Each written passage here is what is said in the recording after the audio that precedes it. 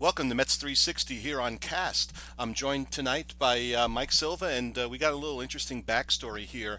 Mike was actually going to be a guest on Blog Talk Radio when all of a sudden Blog Talk Radio pulled the carpet out from underneath me and left me stranded. So, Mike, thanks for your patience on joining the show. Better late than never, and a lot has changed since the last time you and I were supposed to chat. I was thinking back to some of the topics we were going to talk about, and I think things are a little bit different in 30 days or so, wouldn't you say? Indeed. But before we get to start talking about the Mets, I want to talk about some of the things that you're involved with. I know that you're involved with Metsmerized Online, and you have your own media company or something like that. Sounds like your own media company. It sounds more intricate than it is, but no. At Mike Silva Media on Twitter. I've been doing radio for about 10 years, freelancing. I used to be on an ESPN affiliate that's now defunct out on Long Island. I have the Talking Mets podcast. I've had different iterations of independent media, if that's what you want to call it. NY Baseball Digest, which was my own thing I started many moons ago, and now I help Rich Catino, who's on ESPN 98.7. He has a show on Sundays on a Long Island radio station called WLIE 540 AM on the New York Sports Wrap, so I guest co-host there. So I'm kind of all over the place, but primarily every Sunday, if you subscribe to my feed, if you go to MetsmerizedOnline.com, there's the Talking Mets podcast that you get an Apple, and you'll usually get guests and features and my opinion on what's going on with the New York Mets. So hence why I'm on your show, Mets 360, but I'll leave that. I'll let you'll plug your own product right now. So that's where I'm at. Well, clearly Mike knows what he's talking about, so let's get right to it. Well, that's debatable depending on who you talk to, but that's okay. Well, the big topic right now, or one of the big topics, is Jacob deGrom. And his agent here during the All-Star break publicly asked for the club to make up its mind. They want him to either trade him or give him an extension during the All-Star break. So what's your take on that ploy by his agent? He's doing his job. You can't argue with a guy, an agent, in an industry where agenting is so competitive that he looks at his client. deGrom is 30 years old. If he does get a long-term contract, if he stays healthy, this will probably be his earning potential right now. There won't be another one. There may be, but not to the level of what he could get at age 35, especially with the way the game values youth right now. So he says, look, my client's having a career year. He's never going to be from a standpoint of publicity, at a better point. Let me go out there and put some pressure on the Mets. It sounds like the Mets have dragged their feet with negotiations. The hope with this may be motivating them a little bit more, forcing them to make a decision. And if he does get traded, his client, I'm sure the team that acquires him is going to have to give up quite a bit and want to sign him to a nice, lucrative extension. So it makes perfect sense. I don't think deGrom will be traded, and I don't think the Mets are in a rush to give him an extension. So I think this is more of the first move in what could be a rather lengthy chess match. Now, to me, what I keep harping back to is a couple of years ago when Matt Harvey and his agent spoke up on his behalf and said, look, he's coming back from surgery and we don't want him to surpass an innings thing. And that got met with such an outcry from the public. And you fast forward here a couple of years to what deGrom's saying, and everyone's just kind of shrugging their shoulders. And is that solely because of the agent, or do you think that there's other things at play here? I think Scott Boras always elicits more of a negative reaction because of who he is, because of how great he is at his job, because of how polarizing he is. And even though fans usually, you would think, would be in the players' camp, because even though they're very wealthy, the wealthy ones are the owners, and it's amazing how many fans are more empathetic to the ownership plight. I also think Matt Harvey, and I always said this, I never felt Mets fans really believed he was one of them. He was more page six. He always was making googly eyes at the Yankees. He talked about being Derek Jeter. So I think that played into it. Mets fans like stars, but they like, I guess, salt-of-the-earth type of stars. David Wright, Mike Piazza. Even though those guys could be equally page six, I think they're just a little bit different. They're maybe flawed superstars, where Harvey wanted to be the model. And deGrom, to me, falls more into the Wright Piazza mold. He's a family guy. He's got a kid. A guy from Florida, doesn't seem to be interested in getting naked on the Body magazine, and I think that's why you see this right now. I guess we'll see if he struggles after this, how the calls to talk radio and maybe some of the tweets and articles and things of that nature. I don't expect that to happen, but deGrom to me has always been the best out of all these guys. And I said this, and he really won me over in that Game 5 in Los Angeles in the 2015 Division Series when he didn't have his best stuff. And he grinded through that. The Mets were on the verge of getting the doors blown off of them in that game, and they couldn't afford that with the fact that they were facing, Zach Greinke, if I'm not mistaken, that night. And he kept them in the game. They came back, they won, and they went to the World Series. So I think at that point he really won me over. Has a lot of that David Cohn in him, that moxie on the mound. No, I like the phrase that you use, flawed superstar. And maybe there's no more flawed superstar left on the Mets now than Yoenis Cespedes. And the latest news with Cespedes is he's working out to be a first baseman. And to me, that sounds, promising, that it might actually solve a problem for the club. What do you think? If he can play it, great. I'm skeptical. Somebody brought up, and I'm trying to remember who it was, but about how big his body is and can he be mobile enough. The one thing that I think everybody forgets is that I know maybe back, at least when I was in Little League back in the 80s, sometimes the fat kid would play first base who was immobile. But there's so much more to the position. I'm not expecting to be Keith Hernandez here, but you have to be able to handle throws in the dirt, bunt plays. I think a first baseman, the stretches, how he holds runners on. I mean, there's just so many things that, especially with a staff that doesn't really do well with the base running, holding base runners on.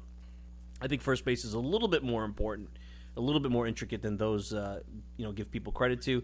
Can Cespedes do this? He's probably the kind of guy that doesn't really give much credence or to stress, so maybe he can. It'd be interesting, and it certainly would help with his versatility. There's no DH in the National League. It sounds like he's got some kind of chronic heel situation, or at the very least, something that will require rest. And then, do you really want a guy who could only play 4 days a week or 5 days a week for the next couple of years of that contract? He's supposed to be your impact bat. So if he can play first, that'll help him. I have my doubts, but it's only a positive. I don't like just throwing guys at positions just to see what the hell. We've seen the Mets do that throughout their history. Howard Johnson in center field, Juan Samuel in center field, Lucas Duda in the outfield. I could probably throw some other guys that I'm forgetting off the top of my head. But, it can't hurt giving it a look, but I really don't know if I would just throw him there and say, hey, he's a first baseman, here's a first baseman's mitt. Just because you have a first baseman's mitt doesn't mean you're a first baseman. You or I could put a first baseman's mitt on. Doesn't mean we're first baseman. We probably are not, But, hey, if Greg Jeffries, who wasn't the best fielder, could play first and play it, I guess, decently for the St. Louis Cardinals, anything is possible. You went to Jeffries. I was going to go a little more contemporary. I was going to say we're throwing Wilmer Flores out there now, and if Flores can do it, I see no reason why Cespedes can't. Yeah, there's a guy, perfect example of a guy who does not have a position. He's probably a DH. And amazing, the Mets went to the World Series with the Flores playing shortstop with that footwork, with that long arm action. Very difficult. I mean, he's shown he can't play third base. He's probably better at a closer position in the infield. But, yeah, and Flores I don't have the defensive metrics in front of me, and I don't necessarily buy all those metrics in how accurate they are because it's so hard to assess defense, even with all the kind of statistical tools they have now with GPS and all that other stuff. But, I think he's done okay, Flores, at first. I don't think he's a Gold Glover, and I don't think he'd be a guy that late innings I would say, okay, I don't need a defensive replacement. But with his bat and the fact that he hasn't shown it this year, but he can hit lefties historically, and he's hitting righties really well. He's pretty much done what you would ask at that position. Better than what Dom Smith could produce, and certainly better than what Adrian Gonzalez was giving you.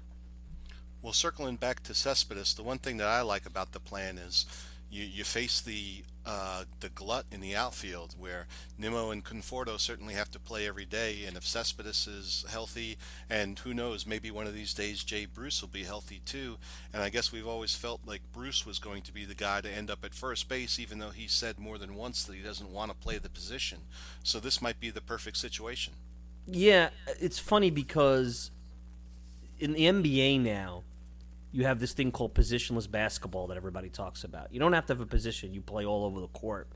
And we haven't really talked about that in baseball because baseball, if you're a really good gold glove center fielder, you're not going to move them to another position. If you're a Gold Glove shortstop or your Nolan Arenado at third base, you're not going to move those guys. But maybe there is a value to guys learning, and I think at one point there was a value of utility guys like Joe McEwing. I think Rex Hudler was a guy back in the day that used to play a number of positions.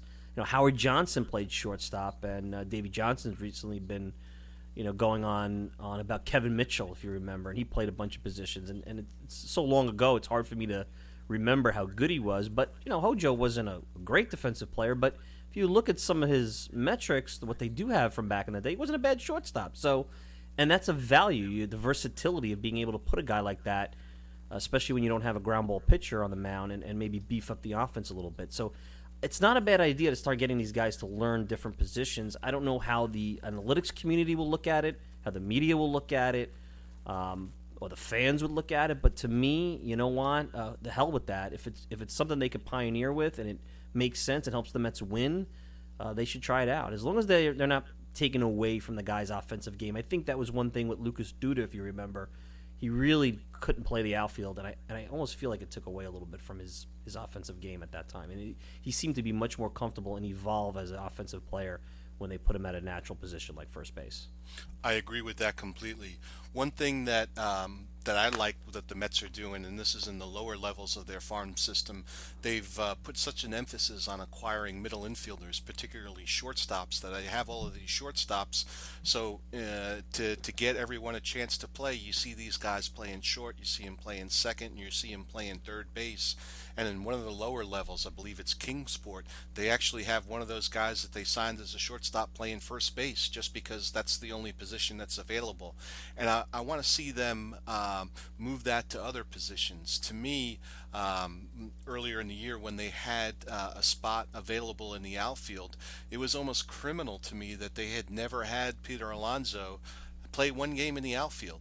And I'm not saying that they've got to throw him out there and have him play 20 games, but is there any reason that he couldn't play 1 or 2 games a month in the outfield just to increase his versatility? Well, they did it with Dom Smith. I don't know about Alonso, his mobility, and they did it with not Dom Smith, and it was like there was an outcry. And I think it's amazing to me about how fans and media look at this stuff.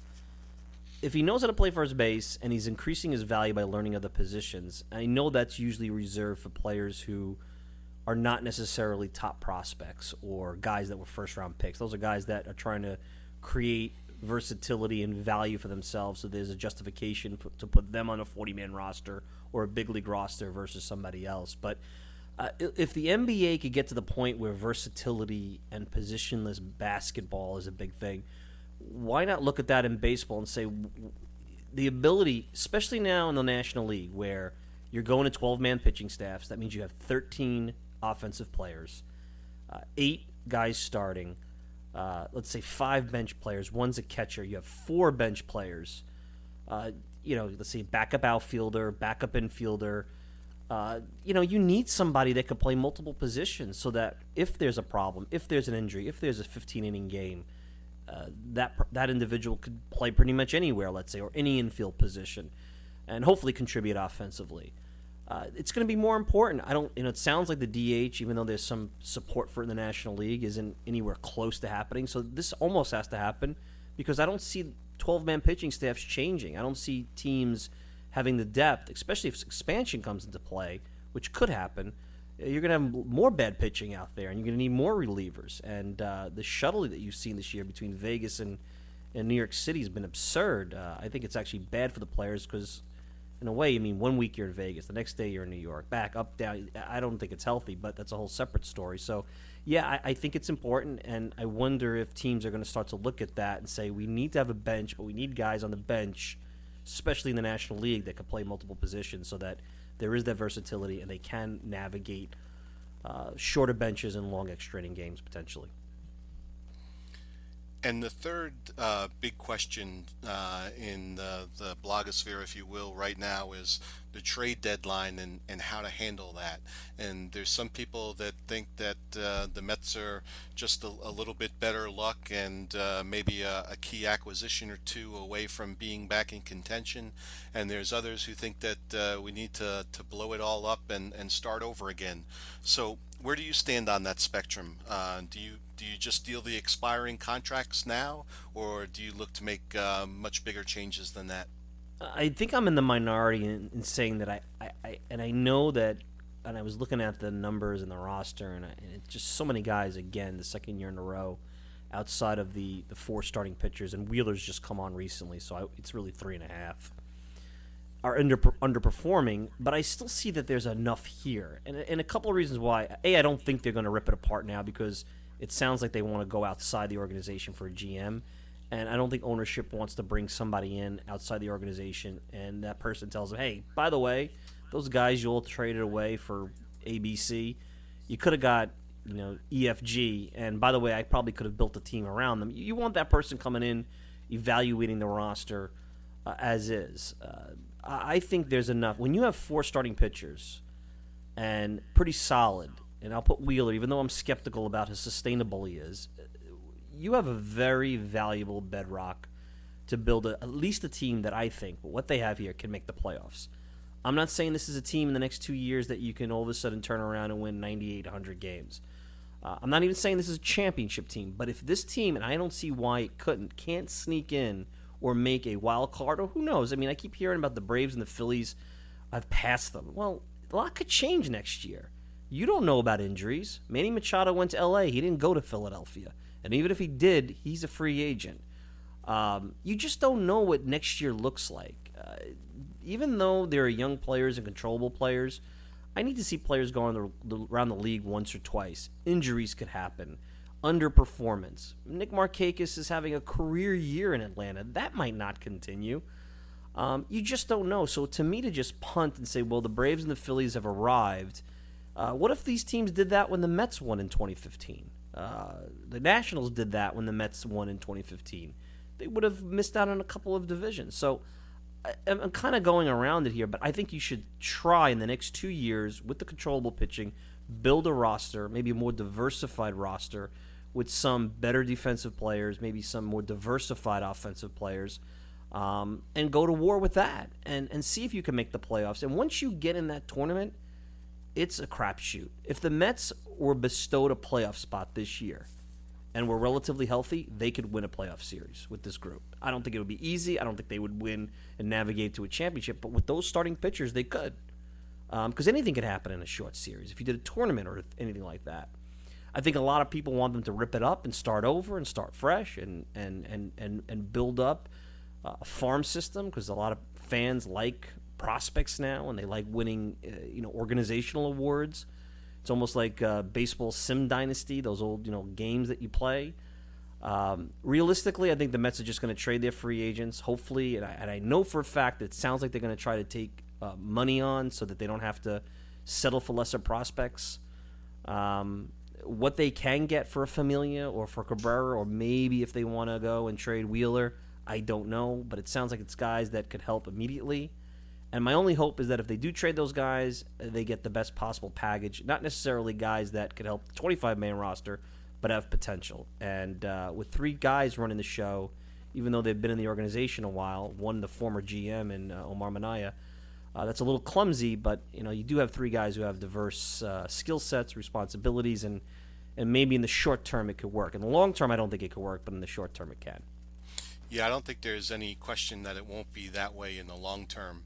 And you referenced the fact that it looks like they're going to go outside the organization when for a time there it looked like Rico was going to be the guy to take over for Alderson. And I think you made an excellent point when you said that it's not fair for the guys who are in there now to go and blow things up they're not going to be the ones who actually have to pay for those decisions. It's going to be a new office. But one thing that I wanted to ask you about is, you're talking about, well, if you get in there, anything can happen, and that's 100% true. But one of the things that the readers on my blog are constantly harping about is that we seem to be content with building a team that's just good enough to make it, instead of trying to build a team that's going to dominate. And is that okay to build a team that's just good enough to make it when seemingly everybody who makes it has an equal chance once you reach the tournament? Well, absolutely, you want to build a team that could dominate. You want to build a team that's the best in baseball. There's no doubt about that. I think that, and again, this is John Heyman reporting it. It sounds like the finances, or they claim the Mets, the finances are better. I don't think that was the case even as the 2015 season rolled around.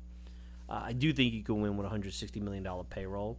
It's not easy when you have, $7 million of a lefty reliever, $9 million of your setup man, another $9 million in a fifth starter. I mean, you're looking at $30, $40 million in dead money. It's also not easy to win when the guy you brought in to be the anchor of the offense, the dynamic offensive player that he could be, Yoenis Cespedes, is making $25 to $30 million. So I just rattled off 5 or 6 names. You're looking at $60, $70 million. You're looking at about 40% or 35% of the payroll.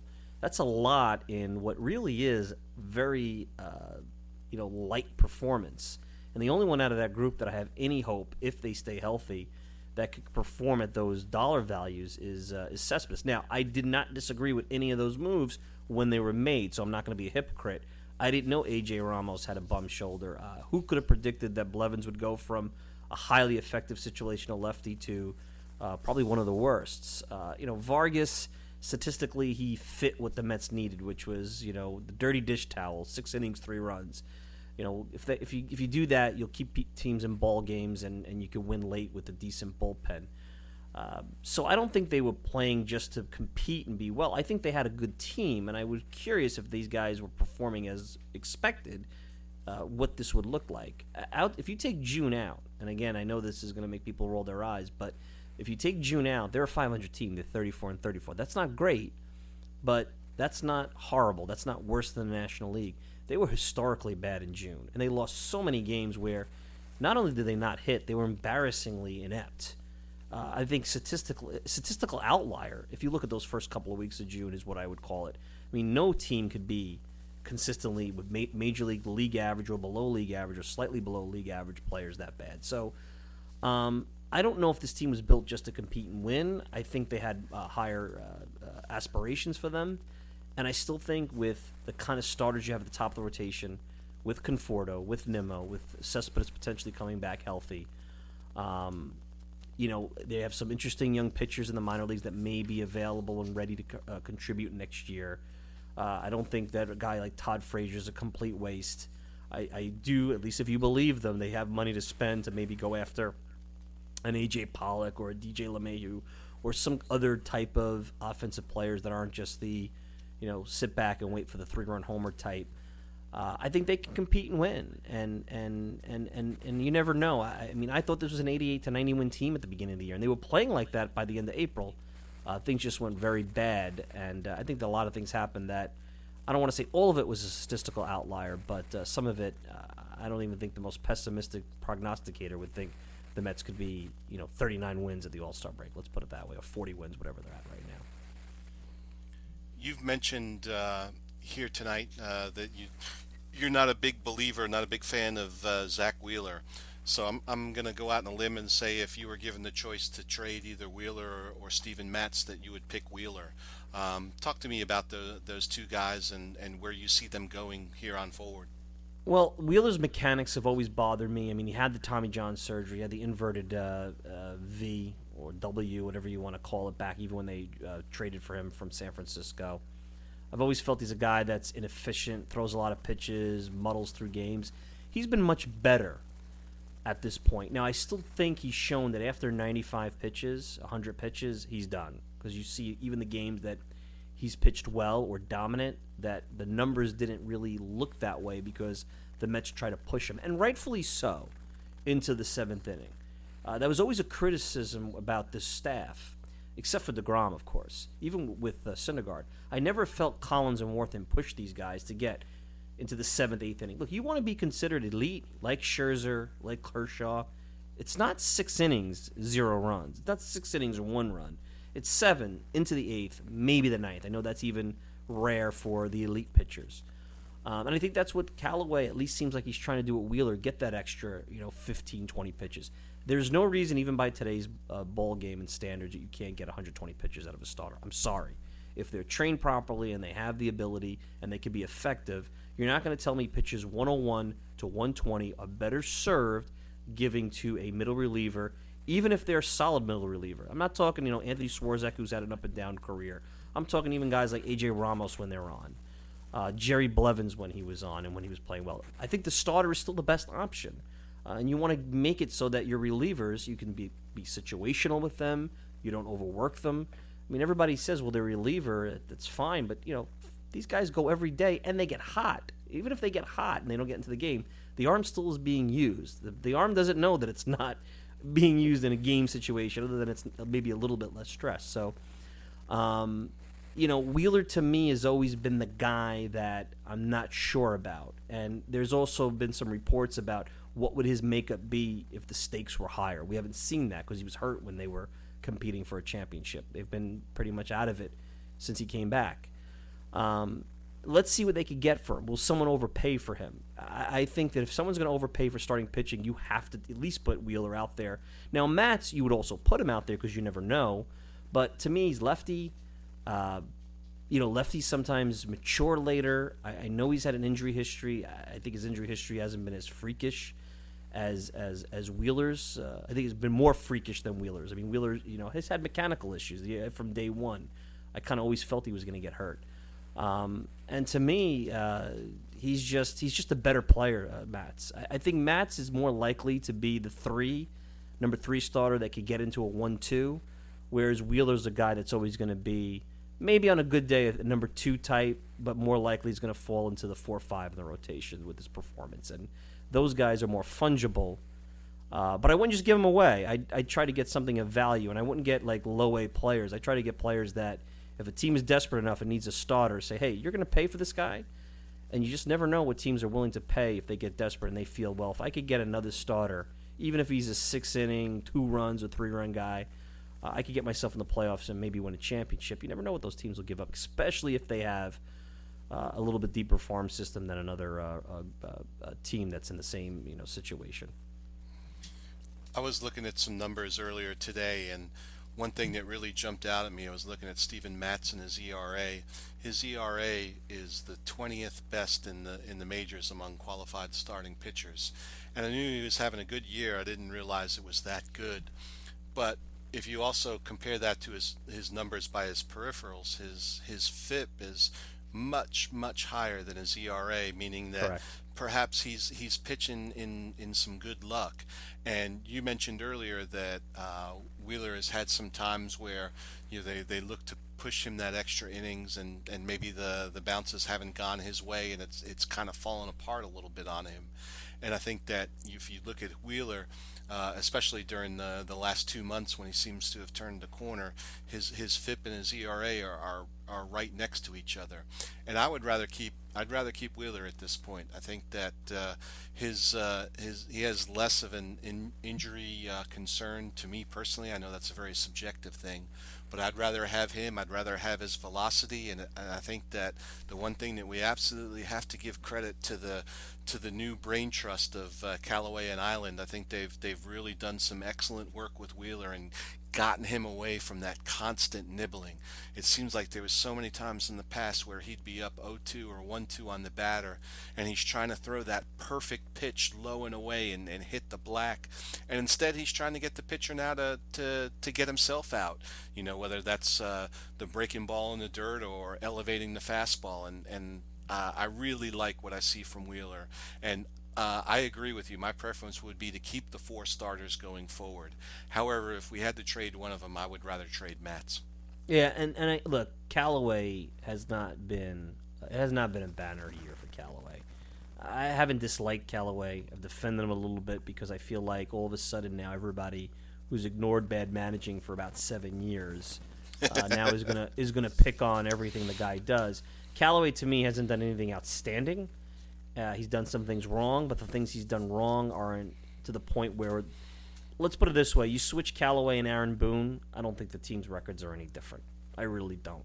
I think things would feel different, and I guarantee you, Aaron Boone, who's had some rough weeks that really haven't been dissected because the Yankees have won, would be under the same type of microscope. But what they have done, at least, and let's mind you that Wheeler is still a below-league average pitcher who's pitched a lot better in recent months since maybe late April, early May.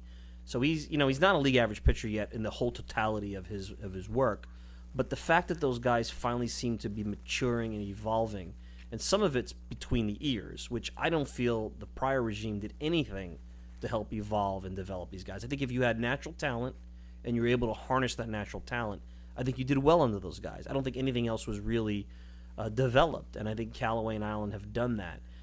To me, there's a value to that. Now, does that mean everybody's going to come up aces?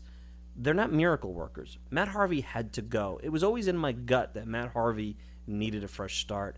The Mets just wanted to make sure they exhausted every possibility before they let him go because they didn't want to see him go somewhere else, regain his form, possibly dominate. And then you're saying, well, we could have had him here. It could have been us. We could have traded him.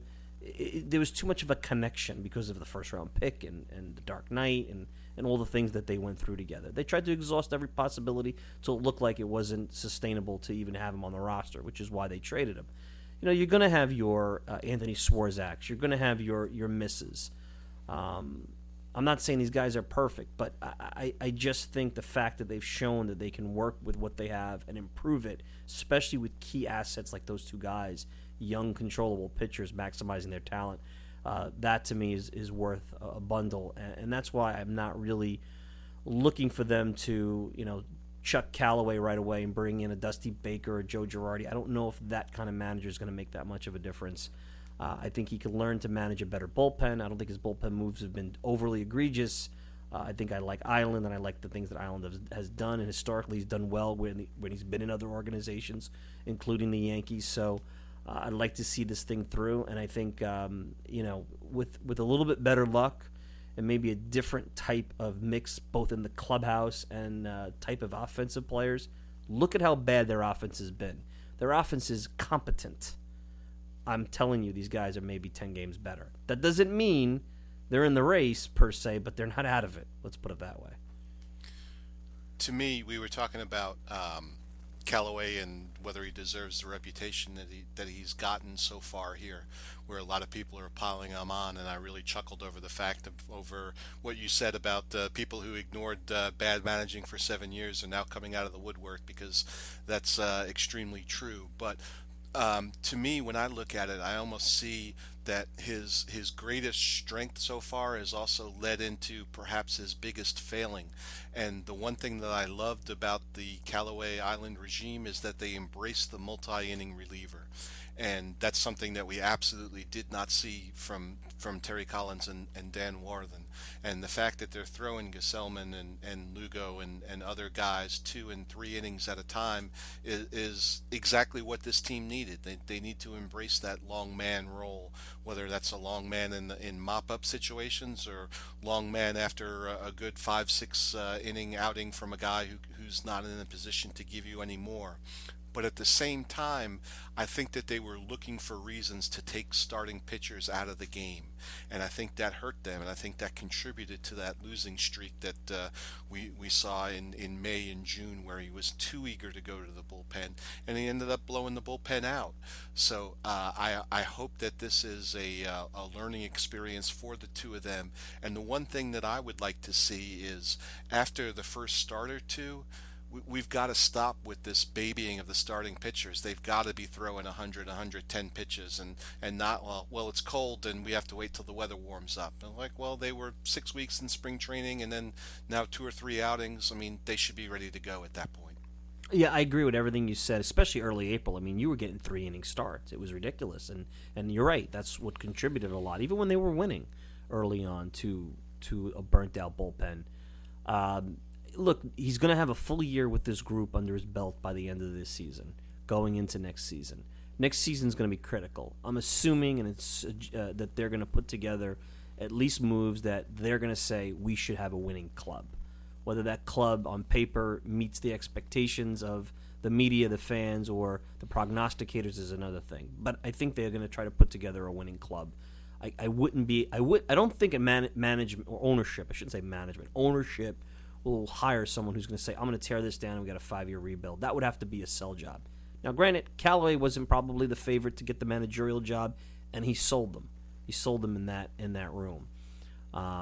So to me, that he knows these guys now. He knows what they're all about. Everybody's learning each other, and it stinks because right now the Mets are in almost a win now because the controllability of these pitchers and their expense is going to go way up. They have a 2-year window.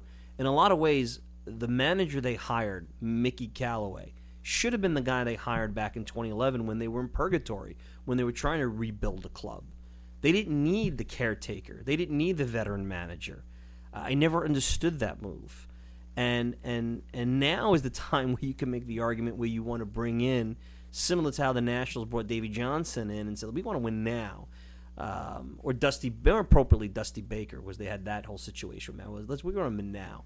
Because Davey was a bit of a caretaker, or was supposed to be, and he served both roles. So, to me, this is a little bit imperfect, but I'd like to see him after a year with the mistakes, and I'm hoping that he can be honest enough with that and learn from those mistakes. I don't think the media particularly likes him. I know that for a fact. I don't know if Mickey has embraced the media in any way, and I think that's contributed to it. He's not nasty to them. He's indifferent, and I don't think they like that. I don't think he gives them a warm and fuzzy feeling, and believe me, that goes into and plays into how the coverage goes in this city. Always has been, always will be. Now you bring up a point I'd like to talk about, and that's that Callaway would have been the guy to hire in 2011, and obviously not Callaway. He wasn't ready to do that type but that of kind job, of manager. but that type of manager, exactly. Right. And to me, I partly agree with that. I don't think 2011 was the time for that. I think that they needed that caretaker in 2011 just because things were just so cartoonish with Jerry Manuel. And he was talking about how he was a gangsta and all of this other stuff. And I was waiting for the Bobby Bonilla, let me show you the Bronx. I mean, there was just such unbelievable things going on, both in on the field management, and that was also the Tony Bernazard era, where he was taking off of his shirt and challenging guys to fight. And I think in 2011 they probably needed somebody to come in and give that kind veteran stabilizing thing, and they gave him a 2-year contract, and they should have let him serve his 2 years, and then they should have thanked him and give him the gold watch and send him off. And in 2013 I think would have been the perfect time for the Callaway type manager. That I could agree with that too. The one mistake, and I said this on when I was a guest on AM 970 The Answer a few weeks back, that Sandy Olson made, and it's a total second guess. And we probably should have seen it at the time, but the Mets were in bad financial position post-Madoff, and they were not looking to invest in that group. They had a lot of dead money. They had gone from, I guess, one of the top payrolls in 2009, and they were essentially looking to cut back. So instead of giving Wright, and I know this would have been unpopular, they let Reyes walk. They should have traded Reyes for prospects, and I was against that at the time because I kept saying they could sign these guys. Why would you give up Reyes and Wright in their prime? It's a total look back, and I know now it's easy to say, yeah, they should have, but they should have because they weren't going to invest in the team. They needed to move forward. Things had gotten so bad with the collapses and the negativity, and I know that because the ownership, and this is my opinion, I don't know this for a fact, was so sensitive to the spending, they gave Wright the contract because it would have been too painful for them to see Wright traded for a bunch of maybes. But that would have been the move to make. Yes, they would have been bad. They may have been 100 loss or worse bad, like the Astros. And we would not have been able to see David contribute and get to the World Series in 2015. But who knows what they could have gotten for him. And then even though the insurance has picked it up, you wouldn't have been saddled with this contract at this point, and who knows what kind of players you would have got. Of course, the course of Mets history is completely different, and maybe 2015 doesn't happen. But that's where I would say that would be the mistake. You should have just said, we're going to rip this thing completely apart. We're not going to invest in these guys. And even if we do, like Wright, by the time we get good, these guys are going to be in the back half. Now, they were young, so I guess Alderson's thinking, well, Wright will still be in his late prime and a healthy guy, and he didn't have a back problem at that time. So, a little bit different scenario. But, again, I would have really liked to see what they could have gotten for those guys. Reyes might have been a little tougher because he was on the last year's contract in a pennant race, but I certainly think people would have paid for Wright and would have given the Mets some serious prospects for Wright. Let's shift gears here. I want to talk a little bit about maybe comparison to two similar guys or guys who play the same position. And I want to start off with the catchers. Right now, the Mets are running a platoon with Kevin Plawecki and Devin Mesoraco. And I want to know what are your thoughts on those two guys, and do you have a preference for which one you want to see get the majority of the playing time the remainder of the season? Oh, that's a tough one because I'm more of a catch. I'm a guy who likes catch and throw. I mean, not that I don't want them to hit, but I like catchers who can catch and throw, call a ball game, control the running game, and I don't know if those guys fall into that. They certainly don't on the throwing runners out situation. Mesoraco could pop you a home run, which Plawecki really can't. Plawecki might be a little bit more of a consistent hitter, at least from an OPS plus situation. It looks like that. I think Mesoraco gave them something in terms of what you could get from Matt Harvey, which was very little. But he's got a history of injuries. I don't think he can sustain and hold up and play every day. I don't particularly like the way he calls a ball game. I'm assuming, because I try to see through by watching the game, that it's he calling the pitches, and I know he has called pitches, and I think he's made some critical errors with some of that with this staff. So I like a guy who's a good game caller, a leader. Could throw runners out, and then what they give you offensively, those catchers, I'll be willing to take league average, or maybe slightly below in a good lineup, because I value that much. So I don't know if these are the guys that I'd hang my hat on long term. I think both are backups. I'm not sure Travis d'Arnaud is a starter either, although from a framing perspective, he certainly has missed. You could say that for sure, even though I know that people think that's overrated. Forget the metrics. Just watch the game. I think there's a lot of close calls that with d'Arnaud, the Mets pitchers would get. And d'Arnaud could hit a little bit, although he couldn't throw runners out. And I'm not sure it was his arm, which turned out to be the elbow that was the issue. I think it was his footwork to a certain degree. But, to me, Plawecki and d'Arnaud or even Mesoraco are backups. I'd like to get a catch-and-throw guy to play a majority of the games. I don't know if that guy's out there. And this is a real tough hole. I think the Mets are going to have to figure out, can they develop somebody? Can they trade for somebody, a veteran preferably, and get someone in there that could really lead and manage that pitching staff, because I value that a lot. So nothing against these guys. They don't do enough of anything offensively to make up for what I feel is what the most critical aspects of catching is, which is the defensive side, the game calling side, and the leadership qualities. Now, we've been pretty much in an agreement on most of the things we've talked about so far here tonight, but I think I'm going to have to take exception to some of what you're talking about with Mesoraco, because I feel like we took such a giant step forward when he came over, and his work with the pitchers, I think, has to at least account for part of the step forward for both for Matz and Wheeler. I think he's displayed a take charge attitude behind the plate, and I like his game calling, and I think that his defense outside of his throwing is not a huge plus, but it's at least as good as d'Arnaud's, and I've liked what the club has gotten from Mesoraco so far. That's fair, and again, I wouldn't mind him as I don't know if he could play every day. I mean, he's had a lot of serious injuries. And truthfully, you can do a lot worse. And right now, if you go on the free agent market and say, if the Mets don't have Mesoraco, who would they bring back? He probably is one of the top ones. So I'm not disagreeing with you.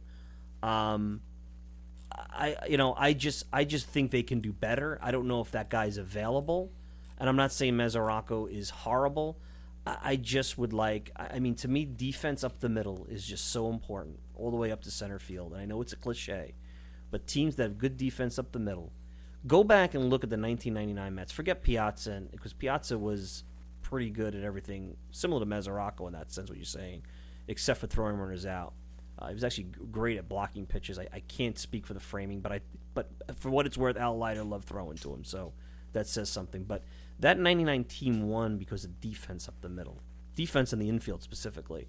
They took average pitchers, with the exception of Leiter, and maybe Reed was slightly above league average, but guys like Yoshi and Kenny Rogers, who were ground ball pitchers, and made them really tough because nothing got by them. So I always remember that, and I always feel like if you have strong defense up the middle, not at the sacrifice of a lot of offense, but of some, and I know this is not the way the game is played today, because you could say, oh, I got shifts, I could look at metrics, I could position players. Still, range, there's something to be said with that. You can't put everybody everywhere. You don't know where the guy's going to hit the ball. So to me, I'm more about defense, but I don't think you're totally off. I don't think you're saying something egregious there. And listen, is Mesoraco a downgrade over d'Arnaud? I would say they're pretty even. I think d'Arnaud might be a better framer. And at the end of the day, who costs the less? Because I'm not sure either one of those guys, and d'Arnaud's probably not going to be healthy April 1, are worth breaking the bank for. Putting your money elsewhere if it's available would be an option. So, real quick, do you view Plawecki as a starting caliber catcher? No. Okay. I don't. I mean, I could be wrong. He's never really gotten the chance, but offensively, no. I don't think he does anything. Let's put it this way. He doesn't do anything defensively that makes me say that offense, which is a different offense or maybe weighted is a little bit better than Mesoraco without the power, is worth the price of admission. So, no. All right, and the second comparison I wanted to make is to the two outfielders, the two young outfielders that are actually born in the same year and in the same month, and that's Michael Conforto and Brandon Nimmo. Which one do you think has a brighter future? I'm so down on Conforto. Overall, he's the better player, and I probably would say have the brighter future. I think Nimmo's going to be more of a component player, leadoff guy, energy guy, on-base guy. Conforto, to me, could be the middle of the order, number 3, number 4 hitter who hits for average and power. But it's almost like if you look, his results this year, his output this year is identical. Look at his numbers. Go to Baseball Reference. Look at his numbers. A little bit more time in terms of plate appearances this year than in 2016, but it's almost the same. So we go good year, bad year, good year, bad year. Who's the real Michael Conforto? I understand he is coming off a serious injury, and maybe that played into he not getting all the spring training and things like that. But there's something to this. This isn't the first time this has happened. The numbers he's produced got him sent down in 2016. They talked about it at one point this year, sending him down. We're kind of at a crossroads here. Who's the real Michael Conforto, and can he return to the player that he was prior to separating his shoulder last August? If he is that guy, then you have yourself a cornerstone piece. The guy I see now is a platoon player, and to me, Nimmo, because of the intangibles he brings with his energy, because of his on-base ability, because I just think that he can bring so much more offensively in terms of different, power on base. Whereas Conforto has never shown that he can be the run producer that he really can be consistently.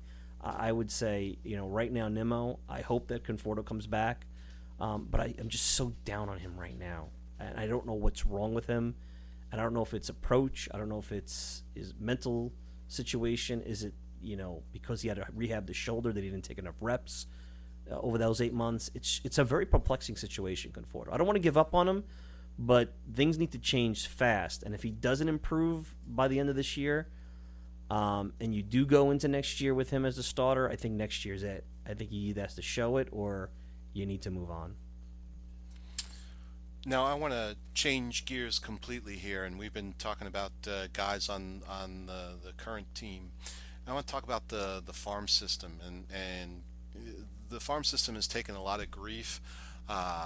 Coming into the year, we saw it rated, I think, as low as 27th or 28th in the majors. How would you rate the farm system today? Are you bullish on the chances of guys to come up and contribute?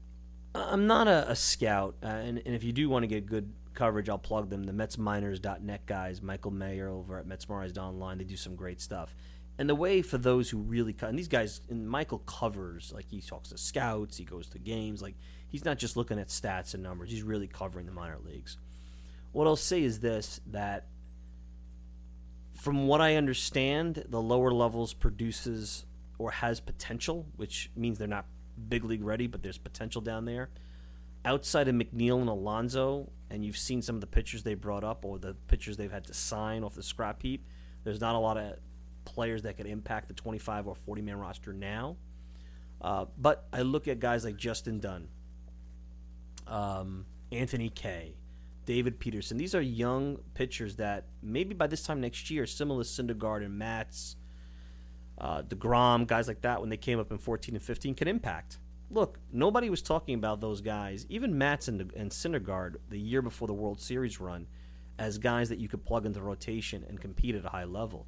They were having good years. Actually, Syndergaard was struggling in the minor leagues, if you remember correctly, that season. There was doubts about him. Matz was having a good year in Double-A Binghamton. So, I look at it in a similar sense where let's see what next year brings. If those pitchers develop, I'm bullish on them now having better depth or guys they could plug in and maybe give them number 3 starter numbers, where right now it's such a drop-off. We'll see what Corey Oswalt becomes, but there's such a drop-off when they start somebody like Flexen or something like that. I mean, there's not even competitive games at that point. Thomas Niddle's been a huge disappointment. We talked about catching before, and we didn't even bring him up. That tells you what how he performed when he was up here. But you got guys like Andres Jimenez, Jared Kelenic now is getting a lot of play after a really hot start. So I think in the lower minors there's a lot of potential. I think McNeil and Alonso are going to be the key guys for the upper levels now, and who can contribute now and into next year. But I think the Mets drafts and their prospects in terms of who can impact, it's going to be more of a 2020, 2021. And maybe at the end of the day, that's where the biggest knock on Sandy Alderson, the drafts that he had, you have Lugo and Gazelman and Nimmo now has contributed, so you started to see that bear some fruit. But in general, there just hasn't been enough. I'm not talking about stars, just even quality contributors in some of those drafts from 11, 12, 13, and 14 that you could turn around and say, the Mets have done a good job here. So I think we'll see what happens in the next 3 to 4 years. But right now, you're hanging your hat on McNeil and Alonso.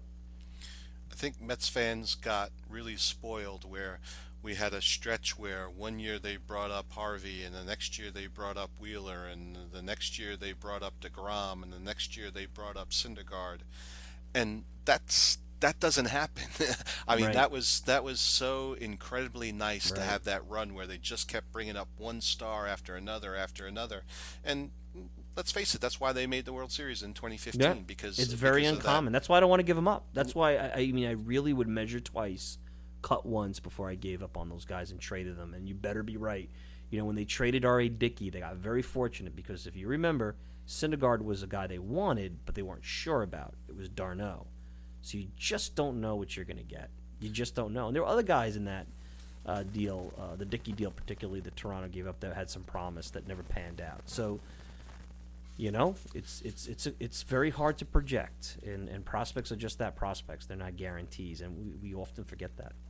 One of the things that I go round and round with on people is that they don't have an appreciation for what we were just talking about, that great run that the Mets had of guys that they promoted, and that's by far the exception and not the rule. And actually, Sandy Alderson's draft record has been pretty good. It's been one of the strengths of his department, and you say that whether you look at the sheer number of guys who've come up or the guys who've come up and actually produced. So you mentioned Kelenic. He's off to a great start. Hopefully we'll see him. And you mentioned some of the other pitchers that he's drafted here. And we might have a lull, right now and next year, depending I guess on when Dunn is going to make his debut and when Alonso will make his debut. But I think there's a lot of talent percolating at the A level, and I think that 2-3 years from now we're going to see another run of high quality guys coming up. And I think that's one of the things for the people, and I'm not one of these people, but one of the things that people who are saying, well, they should trade away guys. They should more on the side of blowing it up rather than just trade the expiring contracts. Is that because there's nothing available in the next year, 2.5 years, that they should time it so that all of those guys are ready and hitting the majors at the same time, like we saw with the Astros. Yeah, but that doesn't mean it's going to happen. And everyone's like now, well, you got to build it like the Astros and the Cubs. And I remember back in 2003, after the Marlins won, everybody was saying, well, you got to win with speed at the top of the order. And then the Red Sox win the next year, and it's all about on-base percentage. And then the Mets win in 2015 and go to the World Series. Well, it's about starting pitching. And then the Cubs win, and it's about offense. There's not one way to win. There's just never been. And the Mets could do things, and I know that that's making people laugh because they're like, look at the history, look at the bad luck. But maybe the Mets, and if I'm a GM, I look at this roster, and maybe I'm being simplistic here, and maybe I'm being naive. I would be completely honest if I thought there was nothing here. I really would. I'm not here to put glasses on, blue and orange glasses, and blow smoke and say that everything's all right. Anyone who's listened to me for 10 years knows that that's not my thing. I just look and I say, yeah, there's opportunities here, and yes, there are holes. And I think offensively, they have to look and see how they could remake this offense. I think some of these pitchers in the bullpen have potential if they develop and are used properly. I don't think you have to go out. Look at the Rockies, all the money they spent on bullpen arms, and that's not really yielded anything for them. There's been some bad luck here. I trust in Callaway and Island to develop those guys. So, to me, a challenge for anybody coming in would be, in the next couple of years, can you make something out of this? The rebuild will be there. You could blow this thing up 2 years from now, 3 years from now, tomorrow. I don't see where the opportunity lost is. Yeah, okay, maybe the threat is you have another bad 2018, 2017 type season in 2019, and nobody wants to go through that. But I don't think that's a guarantee that that's going to happen. There's going to be prospects. There's going to be teams looking for starting pitching. This idea that Jacob deGrom can't be traded for the same value next year as he is this year is nonsense. Oh, well, you get 3 pennant races instead of 2 out of him. Well, somebody wants an elite starting pitcher to win a championship. They're not going to care that he has 2 instead of 3. They're going to get him because there's going to be another team that's right up there trying to get him with them. I've heard people say, and I know it's funny, and I think they're joking, but I don't know. Well, Bryce Harper increased his free agent value because of a home run derby, and Jacob deGrom got hit because of a home run in the All-Star game. We're at a point where we're judging people on nonsense? Really? I mean, I know that we're in a media age where we have to fill time, but could we be mature, or are we 6 years old here? Because I got to tell you, I see a lot of 6-year-old type of thought processes being thrown out there by supposedly intelligent writers and bloggers and fans and what have you. So, I don't mean to insult anybody, but at the end of the day, to this idea that you cannot win with this roster and you could only win one way, and it's this way, that's the same kind of thinking that used to annoy the analytics crowd when they were on the outside, and not the mainstream like they are today. Well, speaking of 6-year-olds, we've reached the crazy prediction time. And we have a segment on the podcast where I'll start off. I'll give you a crazy prediction of mine, and then I'll ask you to comment on it, and then I'll ask you to give me a crazy prediction of your own. And, maybe we're overshooting it here. Maybe it's more 4-year-olds than 6-year-olds. But I don't know. I've been doing the crazy predictions a year and a half, 2 years now, and I don't think any one of them has come true. So I'm due to come true on one of them, just by numbers. But my crazy prediction is that the Mets are going to trade Michael Conforto. So what do you think? I don't think that's crazy. I don't think that's crazy. I don't know if it's going to happen in July. I don't know if they would get the best value out of him. You might have to package him with the pitcher. I would hope that there was a big upside to including him at his lowest point, but a new guy comes in as a general manager, has no attachment to him. They didn't see him come up through the organization. They didn't draft him. He wasn't part of their World Series or pennant-winning team. So, I don't think that's crazy at all. I as far as crazy, believe me, I've seen John Harper columns, all due respect to John, that are far more crazy than Michael Conforto getting traded by what you put. So that's not the worst crazy prediction. I haven't listened to the other ones, but I'm assuming that's one of the more sane or logical ones. So maybe that's the one that maybe your streak ends on that one. There you go. Fair enough. All right. Well, show me what a crazy prediction is like. All right. Well, I'm going to throw you 2. So I'll give you kind of two for the price of one. The first one is this. Don't be surprised the Mets bring back Daniel Murphy this offseason. Maybe to play first base. Maybe to play third base if Frazier gets traded. I don't think he could play second base full time, but maybe they bring Murphy back because I don't think Murphy's going to have a lot of offers out there because of the knee. If he doesn't go to the American League, I wouldn't be surprised that the Mets try to sneak in because he's the kind of bat, and I think they may want to see if they can get something from that World Series run out there. And then the second thing is, and this is probably the crazier of the two, don't be surprised they try to, and I know he's got a no-trade clause, try to move on from Cespedes. Because he may be the guy that, if you talk about remaking the offense and moving in a different direction while not blowing the team up, his money and his presence and his dynamic might be the thing that you could change on that whole thing. Well, I would not be the least bit surprised if they were calling every single club that they had a phone number for, trying to find someone to take Cespedes off their hands. So I don't think that one's crazy. I do think that the Mets, after all the trouble that they've had with injuries the past few years, taking on a Daniel Murphy who, I mean, we just played the Nationals and Murphy looked like a cripple. It's a risk. That's why it's a crazy prediction. So I would say that Cespedes one might be more logical. The Cespedes one would be interesting because you would have to say, "Hey, I don't want any prospects. I just need you to take the money," and you go to an American League team. It'd have to be an American League team, and then take that money and you free it up, and you're gonna look. You're on that scenario. You're banking on Conforto returning, Nimmo being somewhat of a dynamic player and a power. I don't want to say speed, but he does a decent speed on base. You'd have to go out and maybe look at an A.J. Pollock, who's also an injury risk as a free agent. You're losing a lot of power there. Or you're admitting, hey, maybe Jay Bruce, even though he's got 2 years left on the contract and has some hip issues, we could get 30 home runs out of him. I don't know the underlying issues with his health. He certainly has plantar fasciitis. So and this is where I guess it gives credence to those that don't want to stay the course like I do with the pitching. They're looking at all the plans to rebuild as risky propositions, and I agree. But I really would feel like it's such criminal, and it bothers me so much to have this gift of these pitchers that you never expected, just to give it away and not have one or two more playoff runs.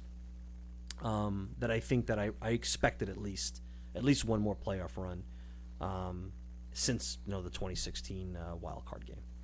I think the Mets would do that in a heartbeat, and that would be trading Cespedes if someone took his contract. I think if you had framed it as someone will take Cespedes' contract, then I would have given you a crazy. Listen, it's tough, but you have to look at the health, and you'd have to say, is a team thinking that they can take Cespedes on, they have some extra money, and they don't have to give up prospects. If you're asking to give up prospects or anything, no, they're not going to do that. Maybe the Mets look at it and say, we'll eat, XYZ portion of it. Look, Cespedes would have to approve it, so that's the big thing here. Right. The crazy part is, I don't know if Cespedes wants to leave. Spring training's near his home in Florida, so now you have to narrow the teams down to teams that are near his home in Florida, that do Florida spring training. That narrow, because most teams will go to Arizona now. Florida's becoming a graveyard. Houston was interested in him. I don't know if they need him now. So it is crazy. And maybe the Murphy one's more realistic. I don't know. So in general, all I can say about the Murphy part of it is you're right. He does look gimpy, but sometimes those injuries, same injury that Justin Turner had, the microfracture surgery, they take some time to heal, and maybe as the season goes on, he'll look a little bit healthier as he gets deeper and moves further away from the surgery and the rehab. We're talking with Mike Silva, and I'm having a great time, but I just want to check in and make sure that you've got time for one, maybe two more questions. Yeah, no, that's absolutely not a problem. All right, well, I want to talk about Jose Bautista, and I was 100% against the Mets signing him, and he's been so much better than what I anticipated. I anticipated he was going to be every bit as bad as Adrian Gonzalez, and he's been the exact opposite of that. He's been willing to play in both the infield and the outfield, shown a great eye at the plate, has started to hit a few balls over the wall, and seems to be hustling every time he's on the field. And it's been a revelation to watch him play. But he's not really somebody who fits on the team going forward. So what do they do with Jose Bautista? Well, if Cespedes decides he wants to play possum the rest of the year and not come back, they almost need him. I'm not in favor of, and I know this is another thing that's probably not going to be popular, I think winning is important. I think winning in the second half, and the goal in the second half should be, if Cespedes comes back and they have a relatively healthy team with Frazier back, go out there, compete, and win. Ruin some Septembers. Make life miserable. Make teams say, I got to come in.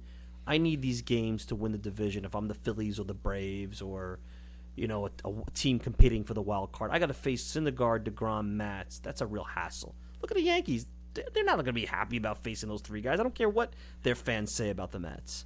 And if Jose Bautista being on that roster helps them achieve that goal, and there's no market for him to get anything of value. Now, if you want to give him away for cash or for organizational filler, to me, that's a waste. If you could keep him and he's a positive in that locker room and he's a positive out on the field, and I don't know if he's a positive in the locker room. I haven't heard he's a negative, but I think he's more mercenary from the description that I've heard of him, like more to himself, go out, play, go home. And there's nothing wrong with that. As long as he contributes and does the things you've seen over the last couple of weeks. Because I think winning and having the best possible second half is important for Mickey Callaway. It's important for the organization to build on that for next year. Not be fooled by it, but build on it. And if Bautista does that, and he does that in a part-time role or being a pseudo Cespedes, which he's been over the last month, then I'm all for it. Keeping him around.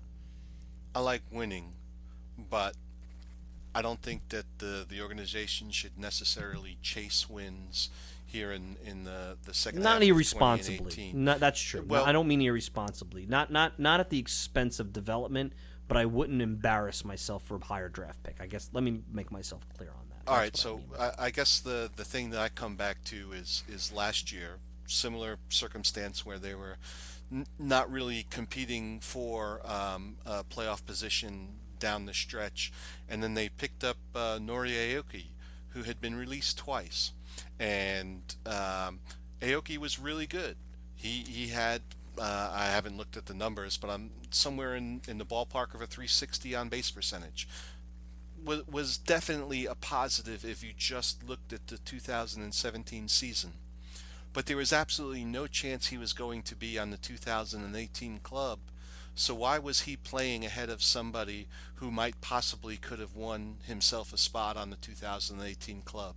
Maybe we Fair looked point. At Phillip Evans completely different if they had let him go out and play in the outfield in Aoki's spot. And I just wonder if we're in the same spot here with Bautista. And nothing It's against possible. Bautista. Nothing No, against that's a very fair point, and maybe that's what some fans and media members have said. Well, did you know Brandon Nimmo was this good? Because maybe you wouldn't have. And let's see Brandon Nimmo's second time around the league. He's never played a full season yet, so let's just temper that. I mean, he's been, I think he'll be okay, but that doesn't mean anything. Maybe you would have known what you had at Brandon Nimmo, and if you gave Brandon Nimmo more exposure. I personally think that Aoki was somebody they were looking at as some affordable outfield depth for this year. I think they were looking at him as a possibility, as crazy as that is. So, I don't think it was like, let me just fill them in to win games. I think they were serious about that. They have, I don't know how big their analytics department is. I've heard it's, from reports, it's not that big.